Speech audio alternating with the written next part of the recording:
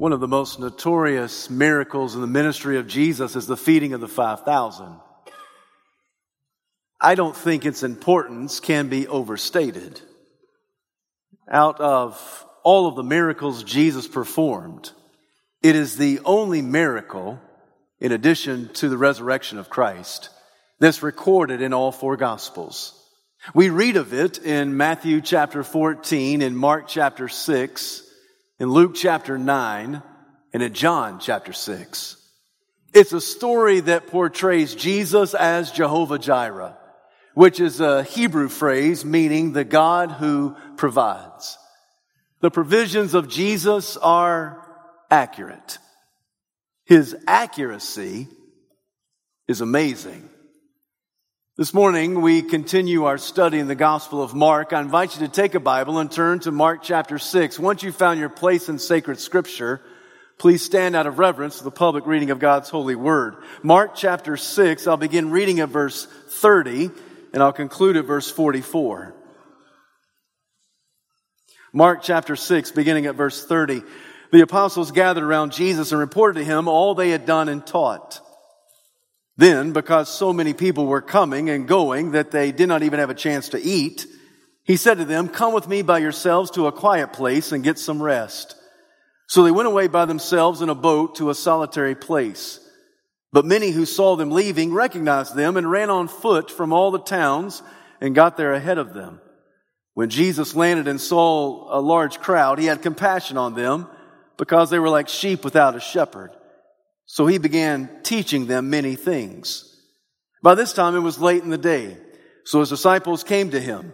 "This is a remote place," they said, "and it's already very late. Send the people away so they can go to the surrounding countryside and villages and buy themselves something to eat." But he answered, "You give them something to eat." They said to him, "That would take 8 months of a man's wages. Are we to go and spend that much on bread and give it to them to eat?" "Now, how many loaves do you have?" he asked. "Go and see." When they found out, they said, 5 and 2 fish. Then Jesus directed them to have all the people sit down in groups on the green grass. So they sat down in groups of hundreds and fifties. Taking the 5 loaves and the 2 fish, he looked up to heaven, he gave thanks and broke the loaves. Then he gave them to his disciples and set them before the people. He also divided the 2 fish among them all. They all ate and were satisfied. The disciples picked up 12 basketfuls of broken pieces of bread and fish. The number of the men who had eaten was 5,000. May God add his richest blessing to the reading, to the preaching, to the understanding, and to the obedience of his perfect word. You may be seated. Earlier in Mark chapter 6, Jesus had empowered his disciples to preach the gospel and to drive out demons. He sent them out 2 by 2, and upon their return, they gave powerful testimony of all they had seen and heard and experienced. When the crowd learned that the band was back together and that Jesus and the disciples had reassembled, they all gathered around them, for by this time they were like celebrities. They recognized Jesus and all 12 of the disciples. The crowd was so pressing and crushing that the disciples did not even have time to get anything to eat. So turning to the apostles, Jesus said, "Come with me by yourselves to a quiet place. Let's get some rest." Now these words were perfection for an aching soul.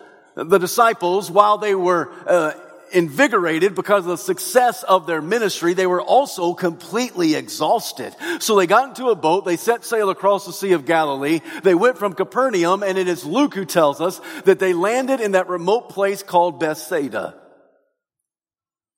There's an important lesson for us to heed in all of this, and the lesson is this: that all of us need some alone time with Jesus. You were not created to go and run and serve and minister 24 hours a day, 7 days a week.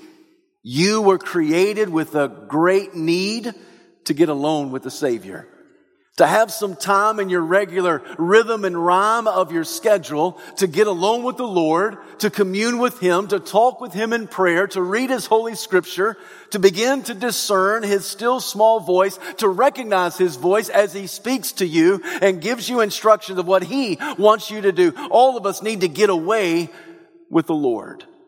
None of us were created so that we would constantly give out of ourselves to other people. For if you constantly are giving of yourself to others, eventually you'll just simply give out. So you, like me, all of us are created to get alone with the Lord and to spend some time with Him. That's an important lesson, especially on this first Sunday of a brand new year. I don't know any follower of Christ who will say, I spend enough time with Jesus. Every disciple I know says, I need to spend more time with the Lord, more this year than last year. And here we are on the first Sunday of a brand new year, and maybe you and I need to make a commitment unto God that we will have some regular time, more regular time, when we get alone with the Lord and just have some alone time with Jesus. That's what the disciples did. They got alone with Him, but it only took a few miles and minutes to sail from Capernaum to Bethsaida. Both of those towns are kind of northern coastal towns on the Sea of Galilee. It was just a few additional miles to walk around that northern shore. And by the time Jesus and the disciples landed at Bethsaida, we are told that the crowd who recognized them outpaced them as they walked, and they got there, and Jesus was staring at a large crowd. It's hard for us to visualize how large this crowd really was. All four of the gospel writers tell us that 5,000 were fed that day. It's Matthew who clarifies that number 5,000 only includes the men. The women and children are not included in that number. Therefore, most give a conservative estimate that on that day, Jesus was staring at about 20,000 individuals. 5,000 men, probably 5,000 women, probably 10,000 children. 20,000 needy people, all right there in front of Jesus and the disciples. Oftentimes, as a pastoral staff, we'll get together and we'll talk about logistics. How do you accommodate for a crowd? We'll think about various services that we have throughout the year, think about our weekly worship experiences, and we want to do well to accommodate the crowd that we have. And so we'll talk about all kinds of logistical things, facilities and room space and parking lots and nursery area and toilet paper and everything you can think of. We try to anticipate what a crowd would be. And on every given Sunday, week in and week out, we accommodate about 1,000 individuals. Yet in our story on this day, Jesus is staring at a crowd 20 times larger than what we anticipate week to week. 20,000 people. And how does Jesus respond to these people? Does the crowd overwhelm him? Does he get paralyzed? Is he a little anxious in his spirit? The answer is no. He responds with great compassion. For he looks upon them as sheep without a shepherd. That phrase, sheep without a shepherd, has rich Old Testament overtones to it. It is Isaiah who says, the Lord is the shepherd who tends to his flock. He carries the lambs in his arms and carries them close to his heart. It's the psalmist who says, the Lord is my shepherd, I shall not want. In places like Numbers and Ezekiel, the Lord promises to send that great shepherd. And Jesus says of himself in John chapter 10, I am the good shepherd. I know my sheep and my sheep know me. I call them by name and they follow me because they recognize my voice. Jesus is that great shepherd to the sheep. And on this day, Jesus responds with a great deal of compassion. He looks upon the crowd and he sees their needs. He looks into their eyes and he sees exactly what they have come for. And Jesus sees them as sheep without a shepherd. I think it's very intentional why Mark places this story on the heels of his description of King Herod in his dealing with John the Baptist. For the immediate preceding passage is about that story about King Herod. See, the people here in this area and in this region, they had a king but he was a pathetic king. His name was Herod. And every story about Herod is kind of a bad story about Herod. Herod had an illicit affair with his brother's wife. His brother's name was Philip. His brother's wife's name was Herodias. So apparently Herod and Herodias were hooking up. And they had an illicit affair, and the only person courageous enough to speak out against it was a man named John the Baptist. Now, Herod didn't know exactly what to do with John the Baptist, so at the very least, he threw him into prison, hoping that would teach him a lesson and silence him. We are told that on Herod's birthday, he threw a rowdy party for all of his buddies. Apparently, they were all in a drunken stupor because the daughter of the mistress, she came in and she erotically danced, and the text says that it greatly pleased Herod. So that he promised her, I'll give you anything you ask for, up to half of my kingdom. That's how you know the king is drunk, because no king in a sober mind would commit up to half of his kingdom to anybody. Well, this young girl goes back to her mother, the mistress, Herodias, and says, Mom, what do I need to ask for? And the mother said, you asked for the head of John the Baptist on a silver platter. She goes back into the room where King Herod and all of his buddies were reclining. And Herod said, what do you want me to do for you?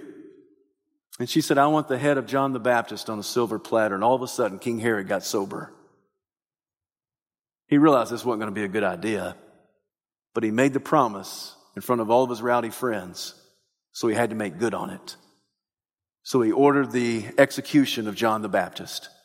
He beheaded him, placed his head on a silver platter, and gave it to the young girl.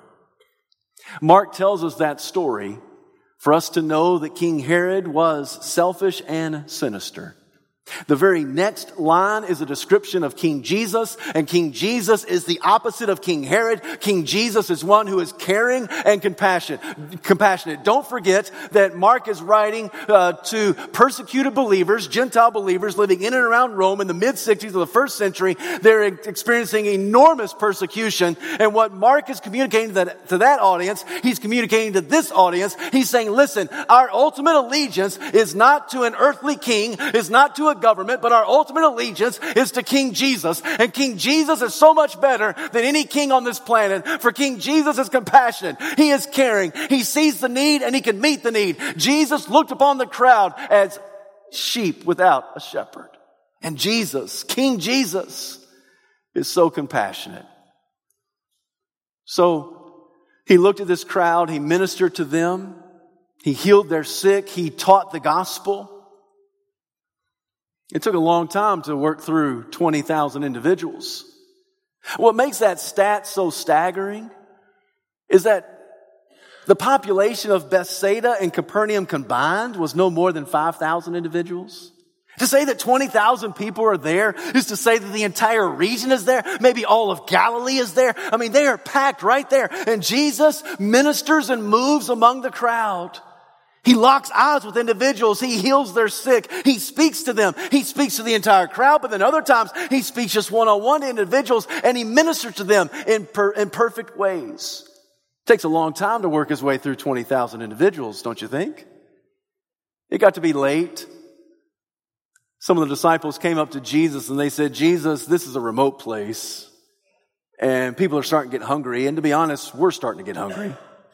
Why don't you dismiss the crowd so they can go to the local eateries and buy something to eat?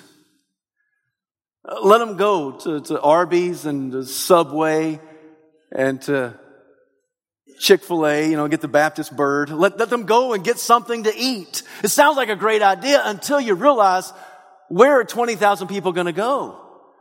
This is a remote place, and if they go into the marketplace of Bethsaida, that's only prepared to feed about 2,000 in its population. And if they retrace their steps and go over to Capernaum, that's only going to have a marketplace that can feed about 2,000 to 3,000 individuals. Where are 20,000 people going to go and purchase anything to eat? So Jesus looks at his disciples and he says, you give them something to eat. Oh, they thought he was joking. Jesus, how are we going to give them something to eat? I mean, look at this massive crowd. It would take 8 months of a man's wages to feed this crowd. We don't have 200 denarii to purchase bread. And if we did have that much money to purchase that much bread, where are we going to get that much bread at this hour, at this location? How in the world can we feed this many people? Jesus, certainly you've got to be joking. You can't be serious. How are we going to feed this many individuals? We don't have 200 denarii. We don't have 8 months of wages to give bread to all these individuals. We don't have that much bread. And Jesus says, how many loaves do you have? And at this moment, they realize, okay, Jesus is being serious about this. He's asking us to do something that humanly we can't do. And Jesus just stares at them. It's that awkward sovereign stare, right? I mean, Jesus ever stared at you like this? Like, come on, get with it. Get with the program. I'm telling you to do something. Go out and do it. And Jesus just simply says, go and see.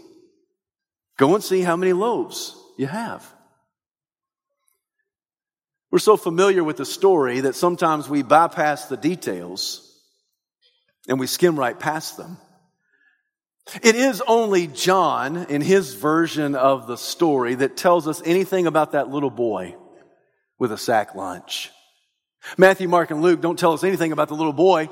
John is the one that tells us there was a little boy with a lunch, but all 4 of the gospel writers conclude all the disciples could find were 5 loaves of bread and 2 fish. That's it. 5 loaves of bread and 2 fish. In John's rendering of the story, it's Andrew who brings that little boy's lunch back up the hillside. I can well imagine that as Andrew comes up, he says, hey, Jesus, I just stole this little boy's lunch. It was like taking candy from a baby. Wasn't that hard at all? But Jesus, all I could find were 5 loaves of bread and 2 fish. Now, on the one hand, I want to applaud this boy's mom. I mean, is she the only responsible parent in the crowd? Is she the only one who had the forethought of packing Johnny's little lunch so that he would have something to eat? I mean, it seems that she's the only mom who prepared a little sack lunch for her son. And on the one hand, I want to applaud her for her forethought. On the other hand, I've got to question her. What mother in her right mind would give her boy 5 loaves of bread for lunch? That's a lot of bread, right? 5 loaves of bread. Nobody needs that many carbs. Nobody needs that many carbs. And if this is the diet of this little boy, he's going to be constipated for days, right? I mean, if this is what he eats on a regular basis, 5 loaves of bread and 2 fish. So on the one hand, I applaud this mother for her forethought. On the other hand, I think, what are you thinking? This is a crazy lunch to give to your son. Oh, but then when you investigate the words a little bit closer, you realize that the loaf of bread is not 5 loaves of Wonder Bread. It's more like 5 crackers. Small. And the 2 fish, they're not 2 10-pound trout that we're talking about. It's just a couple of sardines. So this meal that the boy has of 5 crackers and 2 sardines, it's really more like a Lunchable than anything else. It's very small. Not much to it. In fact, this is told to us intentionally so that we conclude that the means of the disciples were meager. They didn't have much. They couldn't find much. They didn't know what to do. And maybe this is where this story hits you today. Because the greatest thing the disciples do in this story is they take this human impossibility to the one who makes all things possible. The greatest act of these disciples is that they take this human impossibility to the one for whom all things are possible. Maybe as you stand at the beginning of 2019, you are dragging into this new year some human impossibilities. Maybe you're coming into a brand new year and cancer is still all over your body. Or maybe it's not the disease in your life, but in the life of your loved one. Maybe it's your daughter or son that's a prodigal still in the far country. Maybe you're still unemployed as you look at a brand new year. Maybe your finances are still messed up. You're doing your very best, but it seems that there's always more month than money. Maybe your spouse is not living like the Lord like the Lord wants him or her to live, living like a fool in the world, and you're still bringing all of that human impossibility into 2019. And as you look at your problem, there's nothing in your power to fix it. There's no way that you can handle the situation. There's no way you can accommodate. There's no way you can take care of the problem that's in front of you. You've got a problem or a predicament, a situation or a scenario, and there's no way that you can fix it. It's a human impossibility, and at best, your answer is nothing more than a couple of crackers and a couple of sardines. And the best thing you can do, my friend, is the best thing the disciples did. They took their human impossibility to the one for whom all things are possible. They said, Jesus, this is all we can find. Jesus, this is all we've got. Jesus, we got nothing. This is not much at all. It's a Lunchable. That's all it is. And this is all that we have. But Jesus, all that we have, we'll give to you. Because if anybody can fix this, you can. If anybody can take care of this, you can take care of this. So Jesus, we're bringing this human-sized impossibility to the one who makes all things possible. So Jesus told them to divide up the crowd into groups of hundreds and fifties. Jesus took the bread and the fish. He prayed and thanked God for it. He blessed it, and it began to multiply. He took the broken pieces of bread and the broken pieces of fish and placed them in the little basket of the disciples. The disciples in those days would have carried a little wicker basket with them. I am not going to call it a purse because I refuse to visualize these macho, manly disciples carrying a purse. So it's not a purse. It's a little wicker basket. And so they carry this little wicker pouch with them. And that's what they open up. And Jesus puts in there pieces of the bread and the fish, and then they turn around and they go out and they minister to the crowds of hundreds and fifties as they're seated all along the countryside. And once again, this is how Jesus does ministry. He deposits something into you, and then you in turn go and give it to somebody else. What you've received, you give to others. Before you can do ministry for Christ, you've got to receive ministry from Christ. You cannot give what you have not received. And so you've got to receive it. And then once you receive the blessing, then you turn around and give the blessing to somebody else. It's a beautiful picture of how ministry is done. It's a beautiful picture of how Jesus solves the problems, how Jesus ministers to the masses. It's a beautiful picture of how Jesus uses you and uses me to accomplish His purpose in His world. And so He blesses us to bless others. He gives us that which we receive, and then we give unto others. And this went on for hour upon hour. The disciples were taking what they received and they were turning around and giving it unto the people. It is John MacArthur who said, what we fail to realize is the magnitude of this feast. This is a massive feast. Think about what Jesus had to produce, had to multiply in this story. If 5 loaves of bread and 2 fish were enough to feed a boy, what's an adult-sized portion? Double that? Triple that? Some cases, quadruple that? How much did Jesus have to produce? In a very conservative estimate, if you just do the math, in this moment, on this day, Jesus had to produce at least 150,000 loaves of bread and in excess of 60,000 fish just to feed this crowd. And John MacArthur also concludes that Jesus makes barley loaves out of grain that had never been planted in the sin-infested ground. And He produced fish which had never swam in sin-polluted waters of this world. In other words, Jesus produced food the way it was supposed to taste. Food that was untouched, untainted by sin. Because sin had touched and tainted everything in humanity and in all creation, including the ground from which we get all of our food, and even the ocean from which we get much of our food that we eat. And so Jesus was able to produce barley loaves and fish that were not touched or tainted by sinful humanity. So that it must have been more than one person. That as they ate, they thought to themselves, I have never tasted bread this good. I mean, I have never tasted fish this awesome. This is great. Compliments to the chef.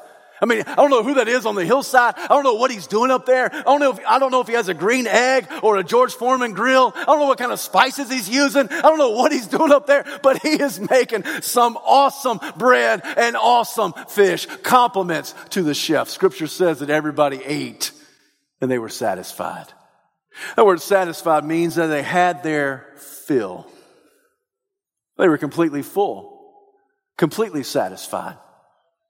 So all day long, Jesus had healed their family members by the hands of Christ, stirred their hearts by the words of Christ, filled their stomach by the food of Christ. It's the next day that many of these people come back. And according to John's version, they come back and they want to make him king. Don't miss that. They want to make Jesus king. And Jesus says, the only reason you're here is because you had your bellies filled yesterday. He says, I'm not an entitlement program. I'm not a free lunch. In John's version, in John chapter 6, it's Jesus who says, I am the bread of life.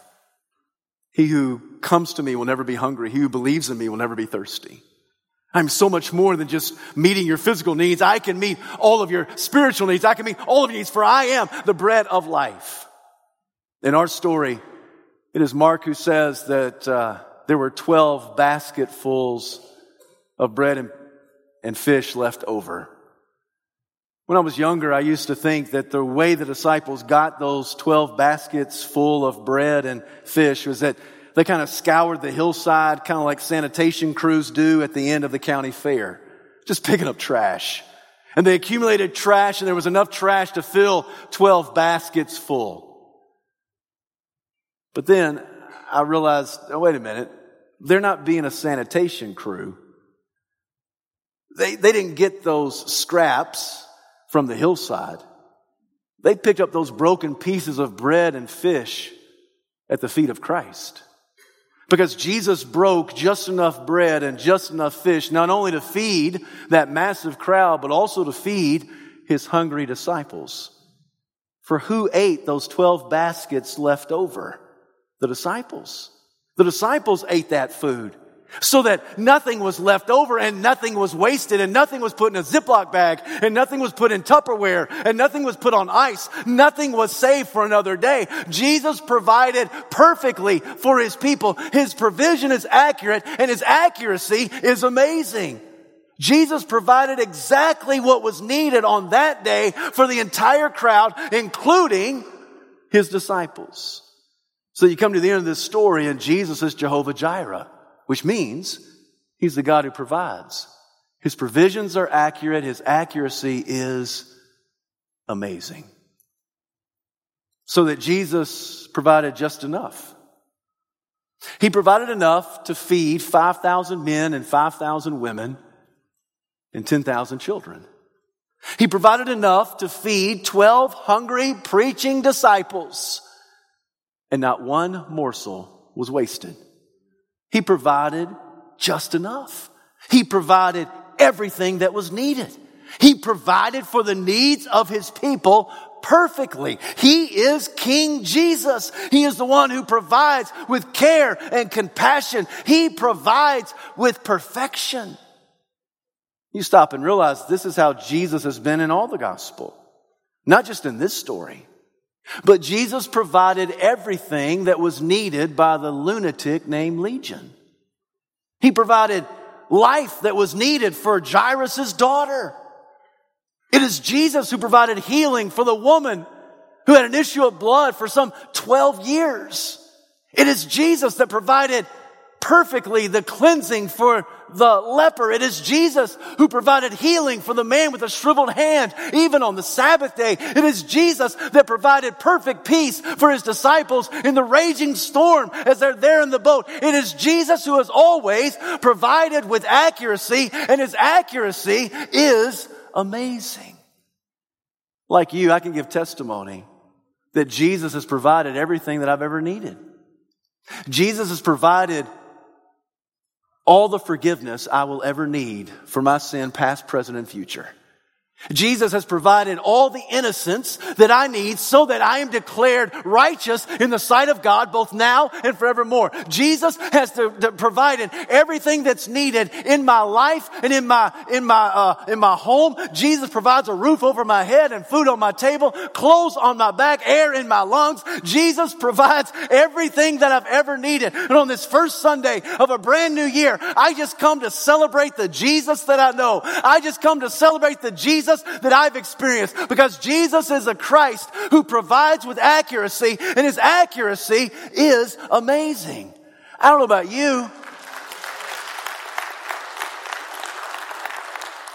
but I'm amazed at the provisions of Christ.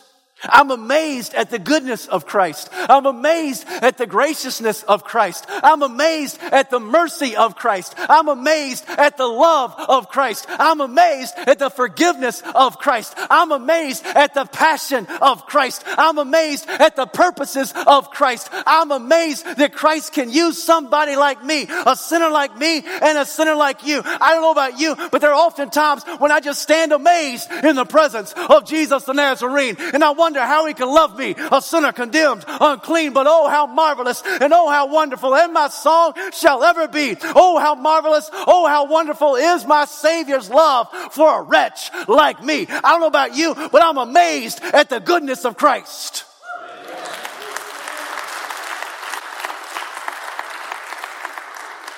And on this day, as we begin a brand new year, let us come into a new year, and we don't know what we're going to experience. We don't know what's going to face us over the next 52 weeks of this year. We don't know what tomorrow holds, but we do know the one who holds tomorrow in his hands. And so I'm just going to live this year like you're going to live this year. I'm going to trust Jesus. I'm going to trust the one who died for me. I'm going to trust the one who was raised from the dead. I'm going to trust the one who ascended into the heavens. I'm going to trust the one who one day is going to split the eastern sky and return to rescue his bride. I'm going to trust the Lord Jesus. And this year, I want you to take your human impossibility to the one who makes all things possible. And this year, I want you to celebrate and worship the one who is that perfect provider. His provisions are accurate, and his accuracy is simply amazing. And this year, we will make much of the Lord Jesus Christ together. To God be the glory. Heavenly Father, we bow before you. We give you this invitation. Lord, if there's somebody here who does not know you as Savior, and Lord, I pray that today is the day of complete surrender. Father, we don't need to masquerade. We don't need to act like we've got it all together. We don't need to act as if we're a Christian if we are not. But, oh Father, we pray that today will be the day of surrender unto you, that we will bring to you all that which we cannot fix. Cast at your feet all the human impossibilities of our lives. And we'll trust that your provision will be accurate. In Jesus' name, amen.